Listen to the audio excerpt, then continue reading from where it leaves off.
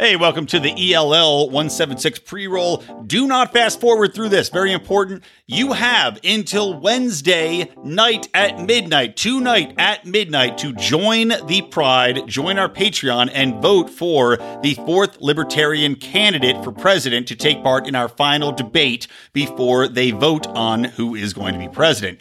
We have different criteria we've used to select Jacob Hornberger, Vermin Supreme, and Justin Amash as three of the candidates. We're looking for the fourth. So if you support someone and you want to see them in the debate, now is your chance to join as little as $5 a month. We're letting our Pride supporters choose this candidate. Go to patreon.com/Lions of Liberty. Not only are you supporting your candidate, but you're supporting us and everything that we're doing to try to forward the liberty movement. So thanks a lot. Patreon.com/Lions of Liberty.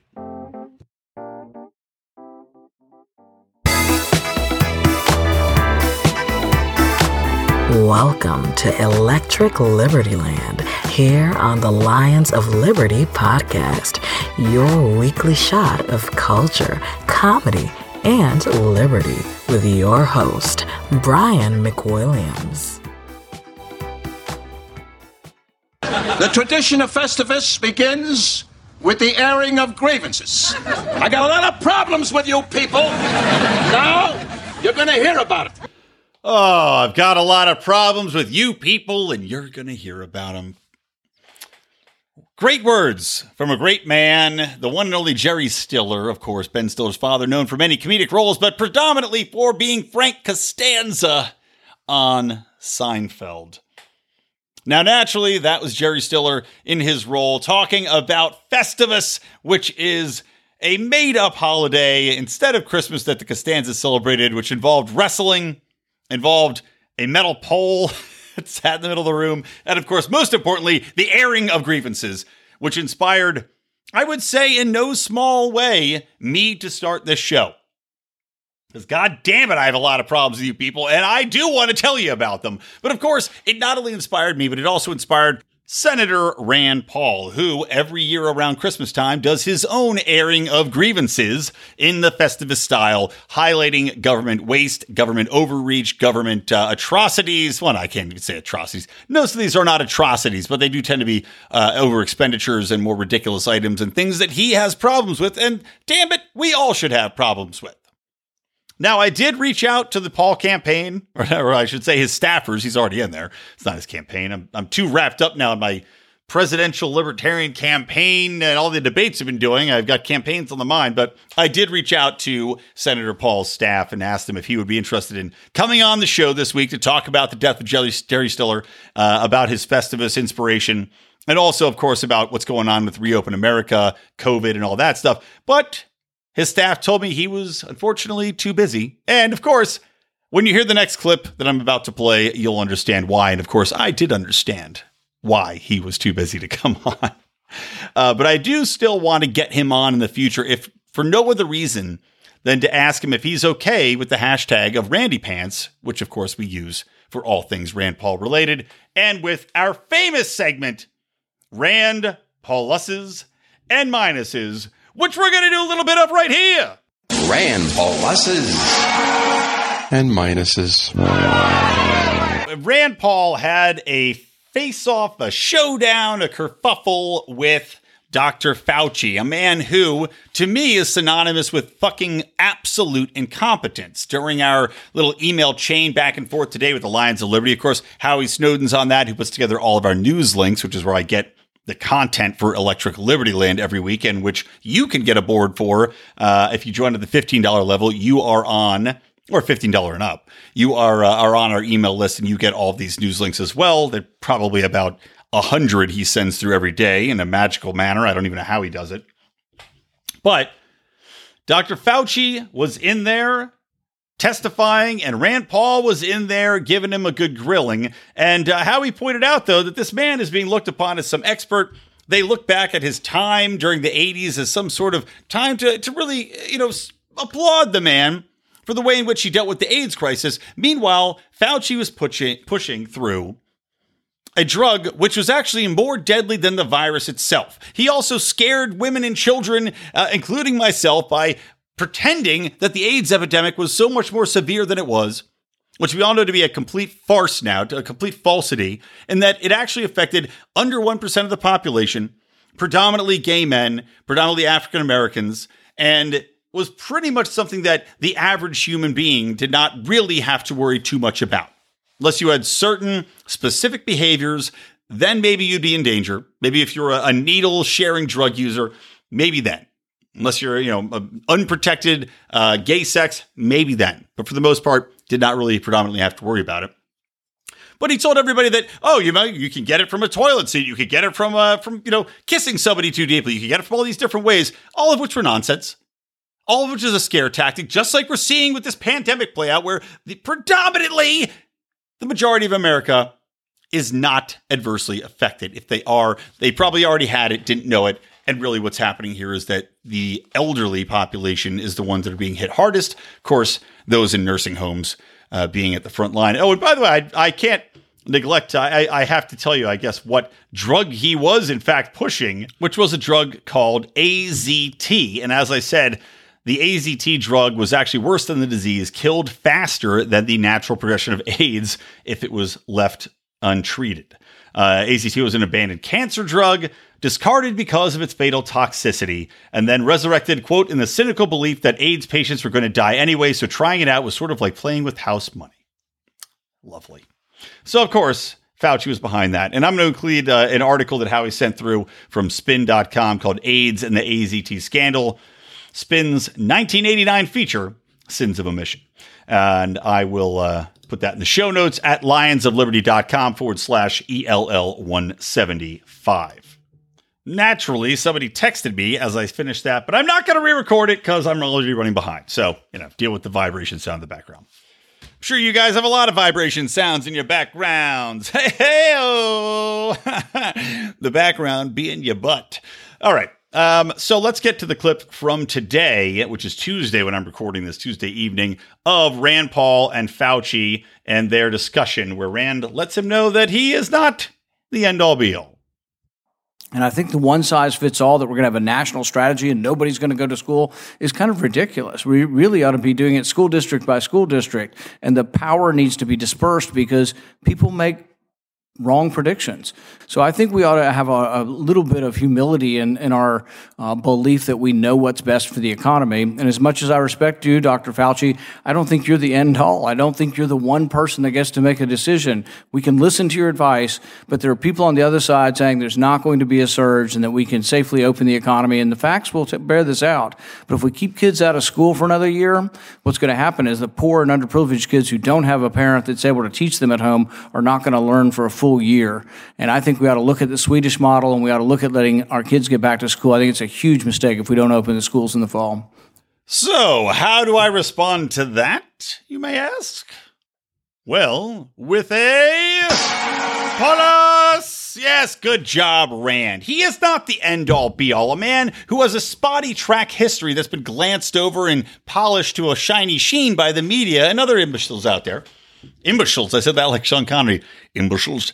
Do you expect me to take your word, Dr. Fauci? No, Mr. Connery. I expect you to die in this economy.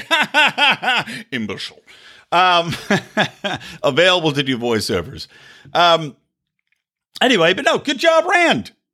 I mean, you're not a dictator here that's able to tell us de facto that you know everything. I mean, the man later on, he responds, Fauci comes back and he goes, well, I follow the science. Bullshit. You followed horrible recommendations from Bill Gates' institutions that were funded by his money. And of course, he's the one making all the vaccines, so he has incentive to push these horrible numbers out. So you trusted these overinflated numbers that were not solid science. You're trusting social distancing, which, by the way, is not a tried and true science in any way. It's not even, we can't even find any real data to back up the fact that it even works or that it's accomplished anything. So you saying you follow the science doesn't give me any real warm, fuzzy feeling in my heart that you're doing the right thing or that we're going down the right path here, when we do have evidence to the contrary, where we do have alternative models that say that we're going to be just fine, that maybe herd immunity is the way to go. We look to Sweden and what they're doing and other countries. Everybody talks about Sweden. There's plenty of other countries that are also doing this model that haven't shut their economy down. But there are alternatives. There are other data points to consider. And I don't see why we should trust a man who's been wrong at every turn to lead us from this point on. I mean, Christ. Why, if you have a general in a war, right, and people keep comparing this to the war, and I'm going to come back to this, because people love calling it a war, because, in a war, all bets are off, you can do anything you want, and everybody just kind of rolls over and accepts it, because, we're in a war. We got to be in this together. But in a war, if a general loses every single battle and sacrifices all his troops making wrong decisions, do you leave that general in charge? Hell no, you don't. You replace him with somebody that does better. The fact that Fauci even has a job to me is insane. Like Ron Paul said, he should have been fired and replaced about a month ago, 2 months ago. Pretty much right after this thing began. But apart from that, I've been having a conversation, right? Because LA County, which again, living here is challenging. But LA County, despite the fact that we're seeing people become very disillusioned with social distancing, despite the fact that we're seeing that the majority of people that die from this are, in fact, elderly, that have illnesses that are beyond or may have already died just the end of this year anyway. We're seeing California say, well, because we have more viruses going up and our counts going up, even though, of course, it's a huge, huge county. And you would logically think that things are going to keep spreading. And again, we're social distancing. We've been doing it for months now, right? We've been in lockdown mode. We're social distancing, all this shit. We've taken all these steps and it's still spreading. So doesn't it make you think that social distancing isn't working? But no, of course, LA County decides 3 more months of lockdown. Never mind, by the way, that the city's broke. Never mind that California's broke. Never mind that the federal government is going to have to bail out California and Los Angeles and everybody else when this is done because they're forcing the economy to shutter. And California, of course, is like the world's 3rd largest economy. The state is the world's 3rd largest economy, which can't support itself during this. Lovely. But I'm arguing because I post on Twitter. I'm like, you know what? I post on Twitter. I post on my Facebook page. On my Facebook page, I've got a lot of Liberty people. And by the way, if you are a Liberty person, I will accept almost all of friend requests, at least for now, until I reach a point where it's going to become too many. Then I might start purging people down. So people I actually know in real life are my friends on Facebook. But if you're going to add me as a friend, I welcome you to do it. Know for a fact, if you don't already have quite a few people in the Liberty movement as friends, I'm not going to accept it. If you only have 2 people, I'm not going to do it. I'm glad you know who I am. I'm glad you listened to the show. I'm glad you found me some way. But I got to save those slots, not to be all important, but Facebook does put a limit on how many friends you can have, and I'm kind of getting very cognizant of that. So just know, I can't be your first. I can't be your Liberty cherry popper, guys. Well, listen to me. I can do it, but not on Facebook. So anyway, I got a lot of people that are Liberty focused on there, but I also have a lot of assholes who are just people from back in the day. And not all these people are assholes. Some of them are still good friends of mine that just have a different understanding of the world. But there are some people that are legitimate left brainwashed dipshits that I have a hard time talking to because there's no reaching them. And the arguments they make are so profoundly fucking stupid that it just makes me angry to do it. And I don't have the time to argue with these people on Facebook in general. I don't have the time to do much. I'm too stretched thin as it is. I'll give you an example, though. I'm not going to name names here, but I post to my Facebook. I say, time for 2 words. When I hear about this 3-month extension of the lockdown, I say 2 words: civil disobedience. Right?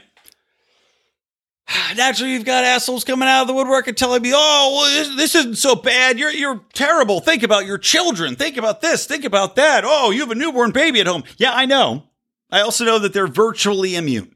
And I know about this horseshit connection that CNN and NPR are trying to make between an inflammatory disease and kids in New York and a couple other places and COVID, wherein some kids have tested positive for COVID and have this inflammatory syndrome.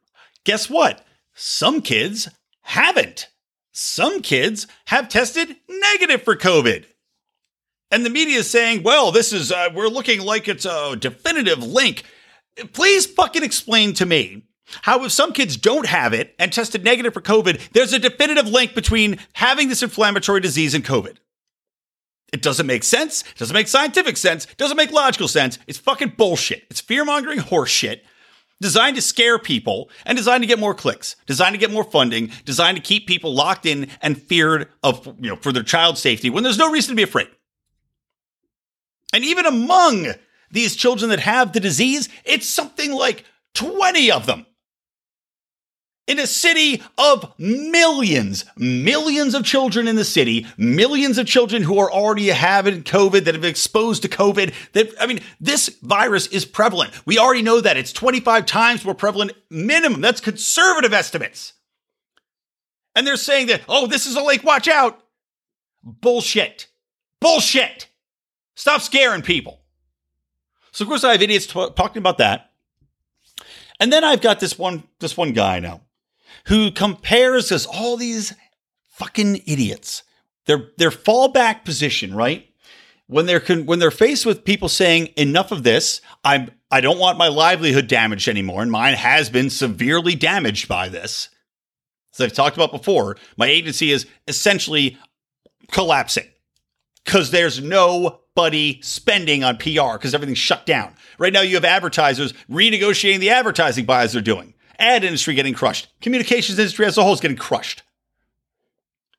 But these people go, well, in World War II, people really had it hard. Okay. So I'm supposed to just roll over and get fucked in the ass by my government when there's no viable reason for me not to be going out. You understand, guy, that during a war, people are actually getting bombed. They're in danger. Now, I would argue that we shouldn't have been in World War I or World War II. So a government, actually, here's the good parallel. This guy's making a parallel that they had it so much worse, right?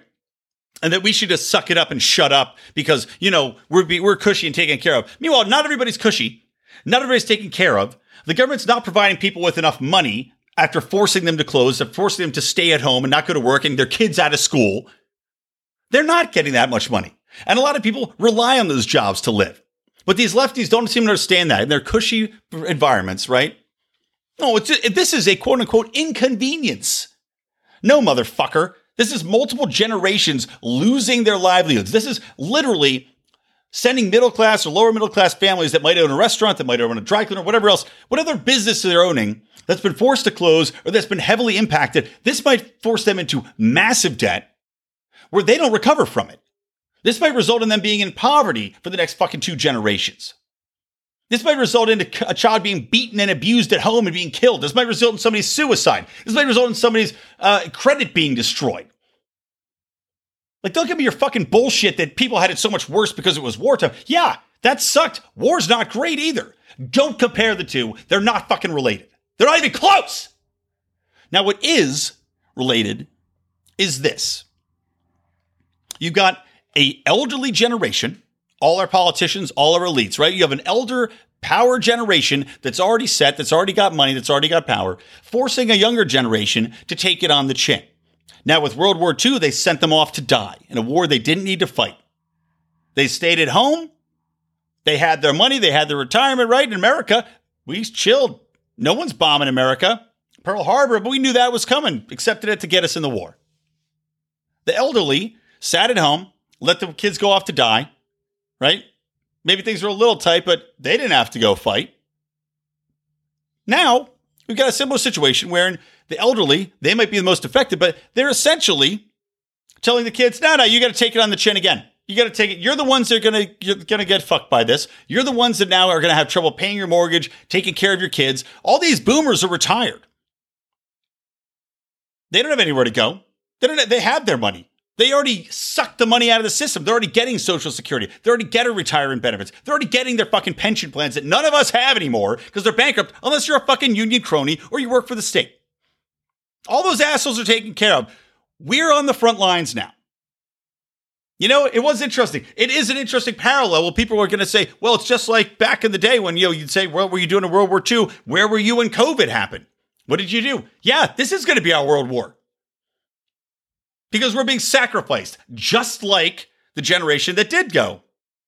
But unlike that generation that came home and was able to find good jobs, was able to find solid wages and manufacturing jobs were still here, right? Was able to have these wonderful pensions set up for them before everything got thrown to the wayside and regulation collapsed in on itself and We made it very, very out. We had the housing industry explode because the government funded loans. We had the education industry explode because the government funded loans. Getting sidetracked here. But those people were able to come back and make a lives for themselves very easily, right? Especially because there were ample jobs since so many people had died. They already sacrificed them, so they came back to plentiful jobs and rebuilding a nation. And because America hadn't been decimated, America was a manufacturing hub and things were plentiful and good. Not so for us.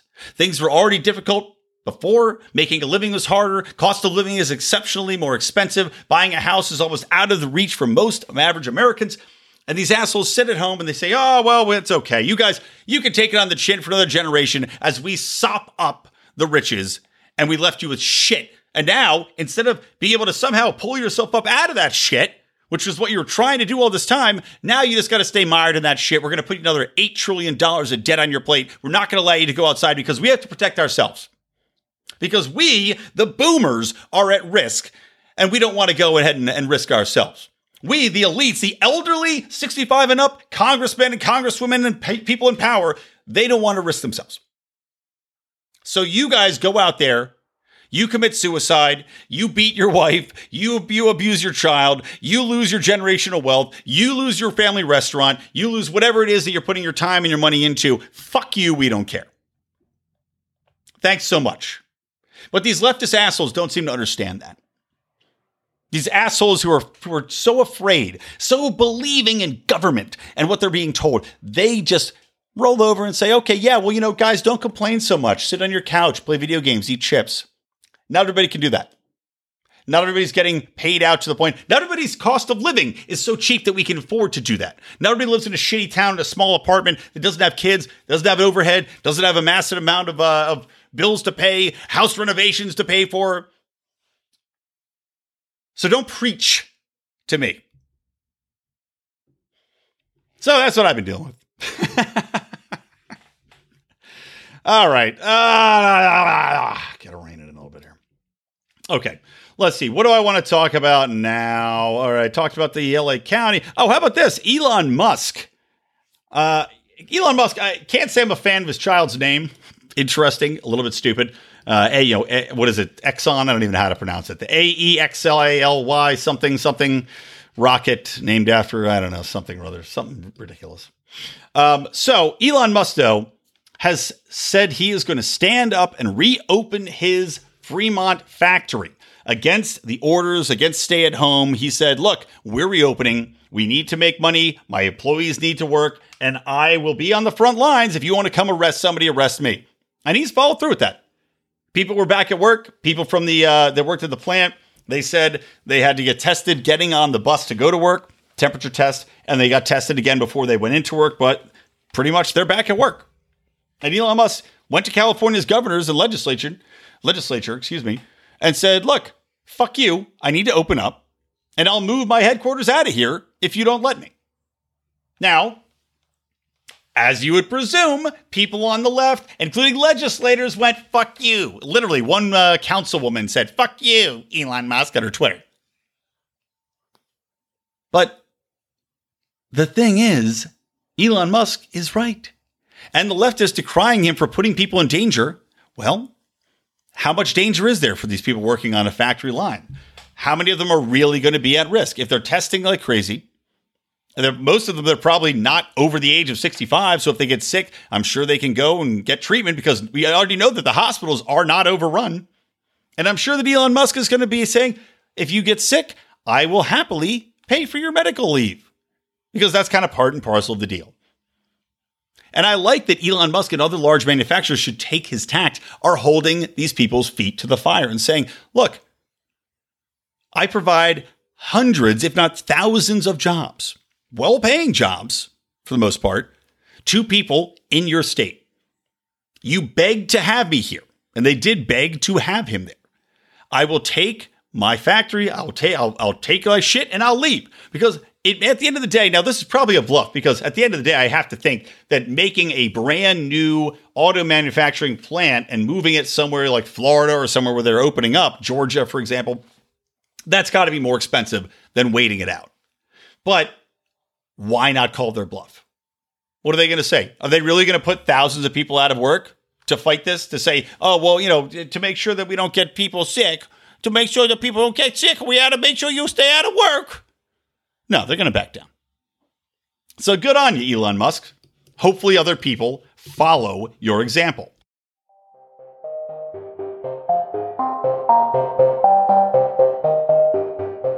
Hey, let's just take a quick pause here in the show so I can ask you a little something. Who do you love? What do you love? Are they people?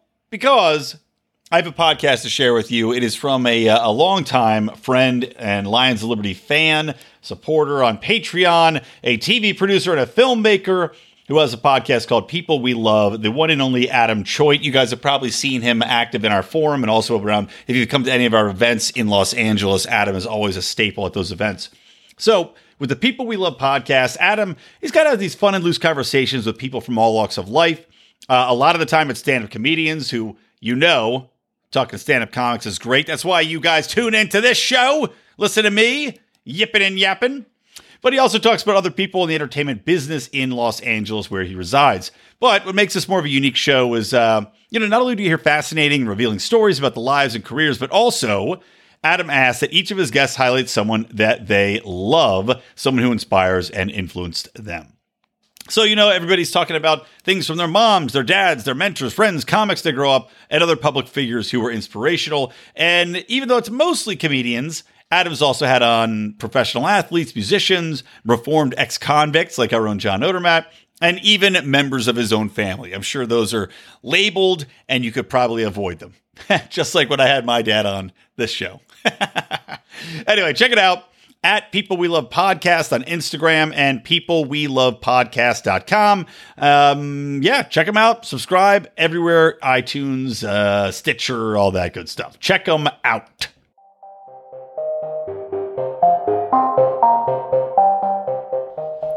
All right, we're back with Electric Liberty Land, episode number 176. So make sure to check out all the show notes, lionsofliberty.com/ELL176. All right, getting back into the show. Guys, it is a great time to be homeless. I know, you'd think that this COVID thing would have killed off a lot of the homeless. Some people said that would be a silver lining. I would not be so uncouth as to state something like that in public, only in private when drinking. But no, you'd think a lot of the homeless would be really dying off from this thing, but turns out that hasn't happened at all. Really hasn't. You know why? A lot of people are surmising that because the homeless are out in the streets all the time dealing with far worse things like the bubonic plague, which of course is here in our very own Los Angeles in the slums of downtown in Skid Row. Because they're dealing with so much dirt and grime and infection all the time that they have a vastly stronger immune system. There could be a lot of truth to that. But regardless, what's happening is cities like San Francisco, our favorite bastion of liberal dipshittery, are putting the homeless into hotels. Yes, and they're forcing hotels to take them in. Now, in San Francisco, they're not only forcing hotels to take them in, and granted, in San Francisco, some of these people I'm sure are more liberal bent. I'm sure they're saying, we'll invite the homeless to come in the hotel. Yeah, sure, we'll do that.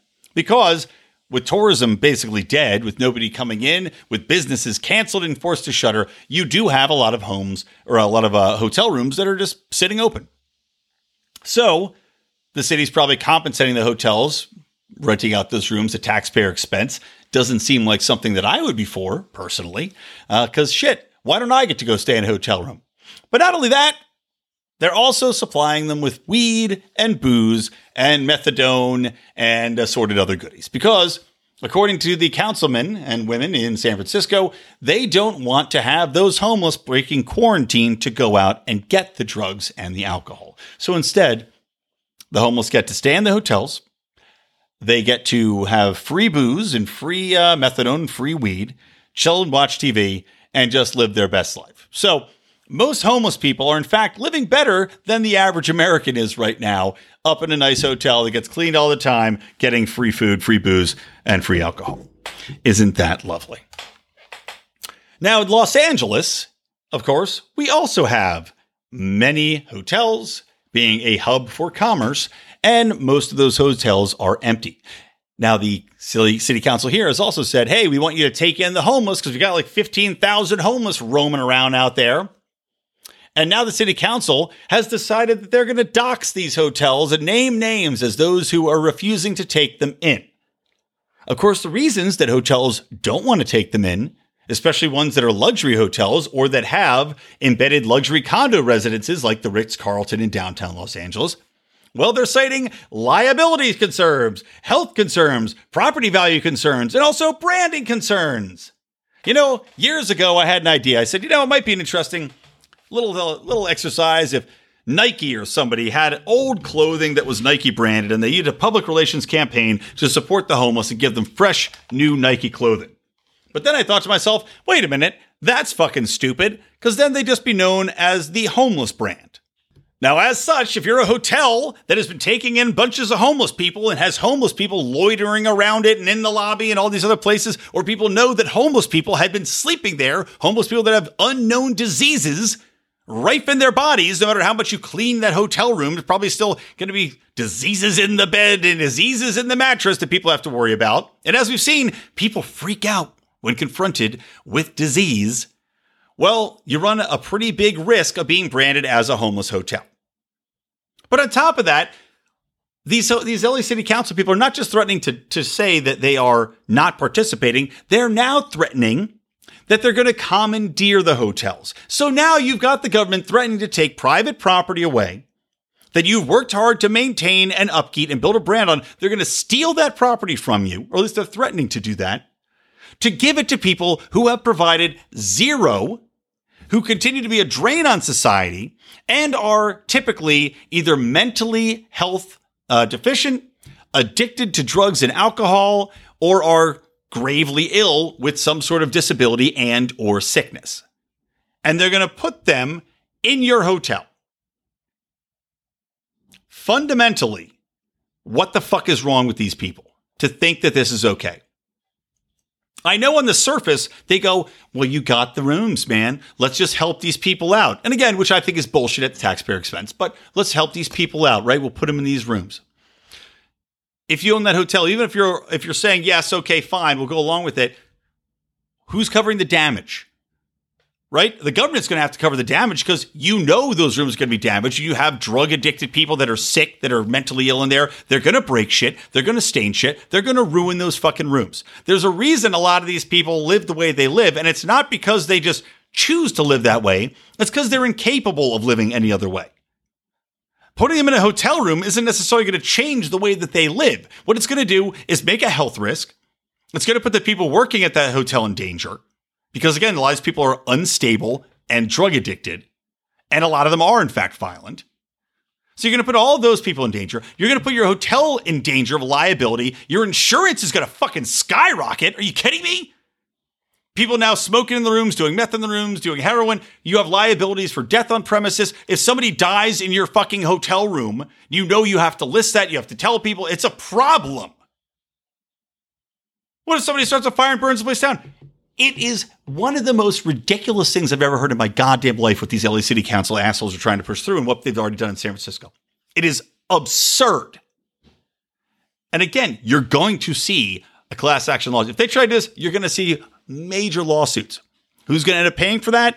Me and other taxpayers. So what's going to happen? Oh, they're going to raise my taxes again.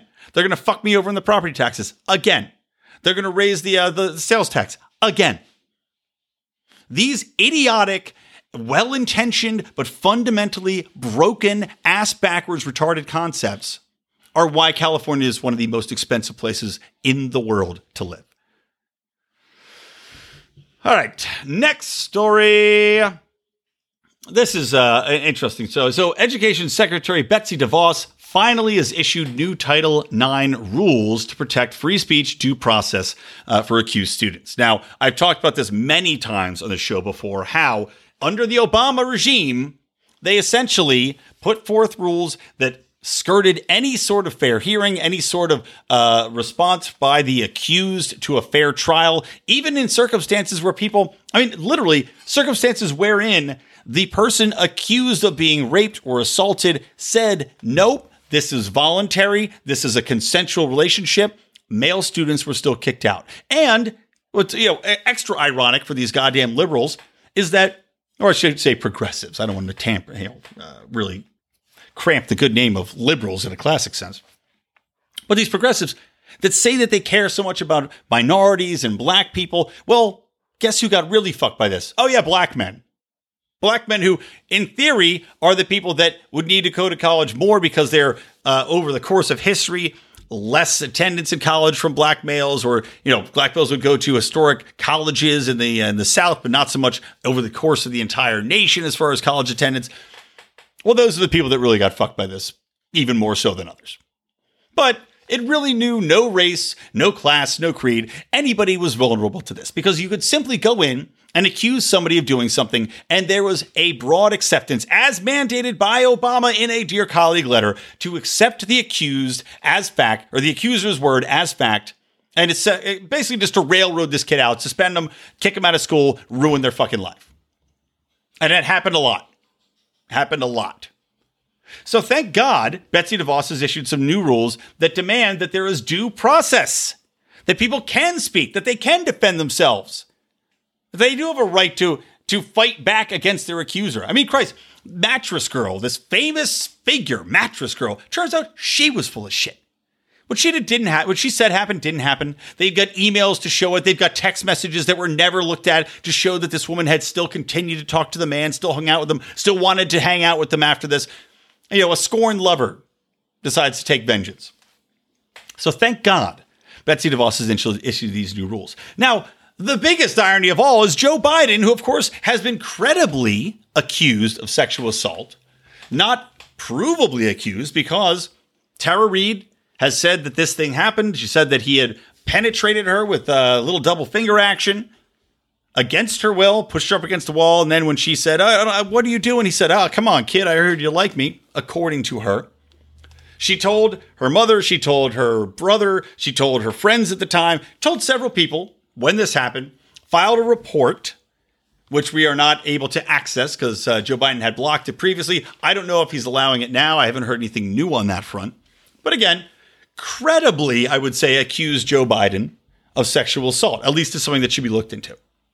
Joe Biden is fighting tooth and nail against the new sexual misconduct changes to Title IX that do give due process to accused people. Of course, if Joe Biden was in college right now operating under his own rules, he would be fucking expelled.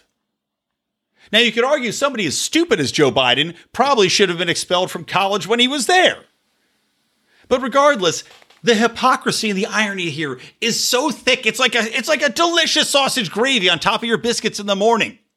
And everybody needs to take a big bite at this and realize how insane it is that the Democrats are defending this man while attacking Title IX provisions that don't say that women are wrong. They don't say the accuser shouldn't be believed. They simply say the person accused may defend themselves and that they have to be afforded a reasonable defense rather than simply having their protestations denied and ignored to virtue signal that we believe all women. All right. This is going to be a shorter episode, by the way. I'm busy this week. So let me wrap this up with a couple of quick things, and then I apologize. It's going to be a shorter episode, but I'll make it up to you guys on the flip side. How about Canada's new gun ban? Because one person using, by the way, an illegally purchased rifle that was already banned in Canada, mind you, got it through an illegal U.S. source that dealt it to him, and then went on a murdering rampage in Nova Scotia, tragically killing several people. I think over 10 people actually died in this. So he went on a killing spree with an illegal gun, impersonated a police officer in a fake police car that he made, right? So all these things are super illegal. But jackass Justin Trudeau now has made a, quote, assault-style firearms ban with bans over 1,500 models and variants of assault-style firearms, right? In the wake of the shooting, which, of course, none of what he just enacted would have prevented from happening. Because this is what happens all the time with these moronic gun laws. They ban things that then would have been banned anyway, right? You would have gotten them illegally. So instead, they ban these items, now making criminals out of people who legally own them and who had done nothing wrong. All it took in Canada which is ostensibly supposed to be a democratic nation similar to our own, all it took was one fucking jerk-off to go on a killing rampage with an illegally purchased assault-style firearm, impersonate a police officer in a fake police car, and the government has used that as a reason to criminalize 1,500 weapons and criminalize countless hundreds of thousands, I'm sure, people who now are going to be required to turn their guns in, who now know if you want to get a gun like that to protect yourself or to go hunting, you can no longer buy one. This is an authoritarian measure, using a tragedy, as we see government do time and time again, to push through leftist ideology, which of course Justin Trudeau has in spades. Didn't stop him from wearing blackface several times, but goes to show you, just like we've been talking about with COVID, just like with anything happening with gun violence, the left does not care. The left uses the instances that have no basis in logic or reality to push through their legislation, even though it would have done absolutely nothing to stop the crimes at hand, because criminals are going to criminal. And you telling them that they shouldn't isn't really a deterrent. Okay, next story. Oh, how about this? So General Flynn, congratulations to General Michael Flynn. Department of Justice has dropped the case under good reasoning that basically this upholds the rule of law, because from the released documents, which make liars out of Peter Schiff, which make liars out of all the people that testified in public and went on media, like James Clapper, saying that they saw definitive evidence that there was collusion, definitive evidence that General Flynn was guilty, that Donald Trump was a Russian asset. Well, all of those documents, all these memos, all these private trials, or not, I shouldn't say trials, all of these private hearings, which Schiff had been protecting and refusing to release until forced by the DOJ, well, those are now public. And as we've seen, everything leading up to this Russia collusion narrative, everything that they tried to put pin on Michael Flynn, all of this was nonsense. It was all garbage. They knew it was garbage and they pushed it anyway. Schiff should be fucking forced to resign. Schiff should be held under, there's got to be some law. Christ, he had to have lied to a Senate panel at some point, hadn't he? Pushing this narrative. Isn't there some sort of, we're talking about corruption. What were they trying to get Trump on? Abuse of power or something like that. Hasn't Schiff been responsible for abusing his power, to use the left's own phrase, when he's going on television and trying to ramp up? And by the way, he is on the committee. He's the head of the Intelligence Committee. So if there's one guy that supposedly know what he's talking about and not be lying to the public on television about what is or is not factually accurate about intelligence matters, shouldn't it be him? But no, he goes on TV and he lies time and time again through his fucking teeth, saying that Trump is an asset, saying that there is collusion, saying that he's working with the Russians, when he knew and testified behind closed doors that there was nothing there.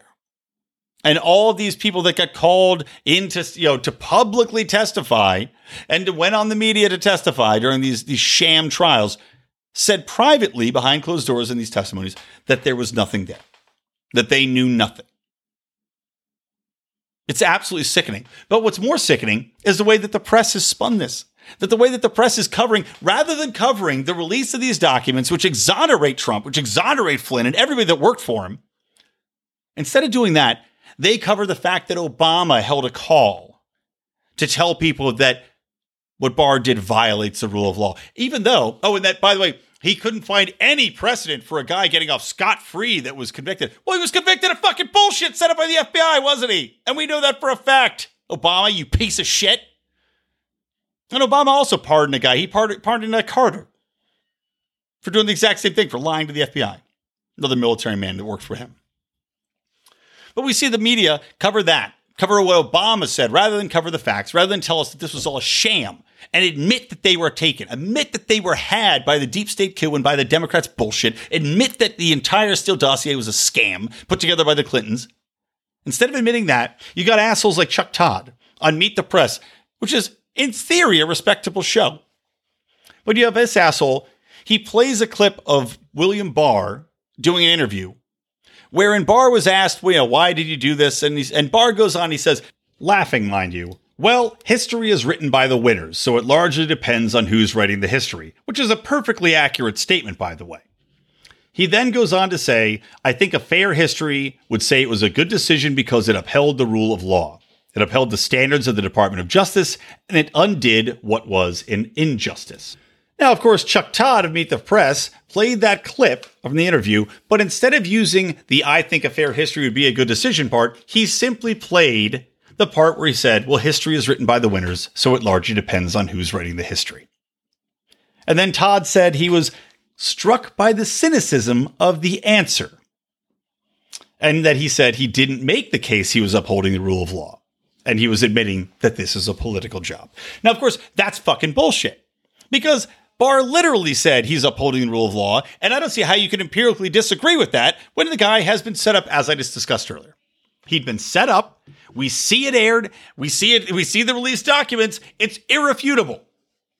But clowns like Chuck Todd, apologists for the DNC and never Trumpers, are going to go after him. Now, I'm not a Trump fan. I'm not a Trump defender, but I will without a doubt step in and voice my opinion when I see something like this, which is absolutely abysmal. It's a very clear little slice of life. Like, it's like taking a microscope, right? And you take a slice out of the log and you really look real close at it. You can't see any clearer how full of shit the mainstream media is. And that's really what I hope all of this, from COVID to Trump to everything, has clarified for people how full of shit, how full of bias, how untrustworthy the mainstream media is. I mean, this is absolutely despicable. Now, Chuck Todd has apologized for it. And Meet the Press has said, oh, well, it was accidental, right? Yes, it was inadvertent. In what world? In what world can you have inadvertently edited halfway through a man's statement within the same interview and then aired it and cut it off specifically at that point? You can't. Own your fucking bullshit. Absolutely disgusting. Last thing, a little fun. AOC is calling for the 30 million people out of work to have a workers' march. The irony of which, of course, is that the government put them out of work. So what are they going to do? They're going to go march AOC to what? Go back to work? You're not advocating for that. That's against your brand. This woman has no idea what she's talking about. Quick aside. And then the final thing I wanted to finish this episode up with. Too funny. Ex-U.S. Treasury Secretary Summers says that there is too much privacy, and that is the problem with money. Yes, Lawrence Summers. Let's see, when was he in office? I'm trying to find it. Okay. He was in the 70s, right? So, of course, this is when the mafia was bigger. This is when a lot of organized crime was bigger. And, of course, a lot of the reasons that the FBI can seize and freeze your bank accounts today is because of money laundering. The same reason gambling's illegal today is because of money laundering and other bullshit reasons, which 99.9% of the American populace doesn't partake in, has no reason to be afraid of, and has no reason to worry about. But still, the government's given itself permission to take your assets, to freeze your bank accounts, to outlaw any number of voluntary activities under the auspices of money laundering. And of course, Lawrence Summers, jackass from years ago, decades past through the fog of time, has reemerged to criticize that paper money has too much privacy to it.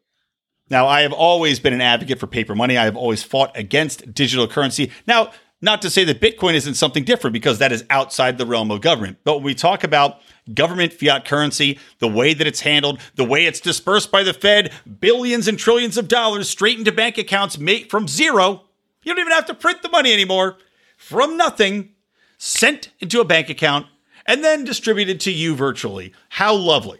Except that without paper currency, without having some sort of way to communicate, to interact and trade goods with people outside of a digital system, well, you're proper fucked when the government decides they don't want you accessing that anymore. Not only that, but you're also highly at risk for people coming in, taking your money, scamming you. The banks covered that so far. Who knows if they're going to do that in the future? It's also trackable. If you have digital currency using your card, they can trace you. They know where you're at. They can stop you from going in and out of places if they want. They can find you wherever you are. You have an RFID chip in your bank card now. They can track you through that. Fuck digital currency. Paper currency forever. Lawrence Summers, hurry up and get COVID. All right, that's going to wrap us up for this episode of Electric Liberty Land. Thank you so much, guys, for listening. At the end of the show, by the way, I want to plug a buddy of mine, the System is Down podcast, hosted by my buddy Dan Smots, who, by the way, we are going to be kicking up our Rick and Morty reviews. We're going to be reviewing episode 1. I figure everybody's probably seen that by now, which aired this past Sunday, I think. But we're going to be upping our reviews and getting those back out, discussing the libertarian aspects of Rick and Morty and laying those out for you. So make sure to check him out. The System is Down podcast. It is great stuff. He has been very vocal in his support of Vermin Supreme and had a lot of people on, as well as just having a general debate. He had 12 people on to debate, but he's doing some great coverage, great content. Check him out. Don't forget to check out Mark Claire on our Monday's show. He just had Justin Amash on, so make sure to tick back in your feed. Listen to that if you haven't yet. Again, we are going to be hosting a final debate with 4 candidates, TBD, but right now it looks like Hornberger, Amash, Vermin are the 3 that meet our threshold for candidacy. Those are based upon number of people recruited to the LP, which Vermin has won, social media reach, which is Amash, and Hornberger won the most straw polls. So the final candidate, we're leaving up to you, the pride and people out there, patreon.com/Lions of Liberty. Help us select that final candidate, but you got to get in and do it by midnight tonight so we can set our lineup and get this thing scheduled in. And then, of course, John Odermatt, Felony Fridays. Check him out as well. All right, that's going to do it from me, Brian McWilliams, from the Lions of Liberty and from Electric Liberty Land. Always stay plugged into Liberty.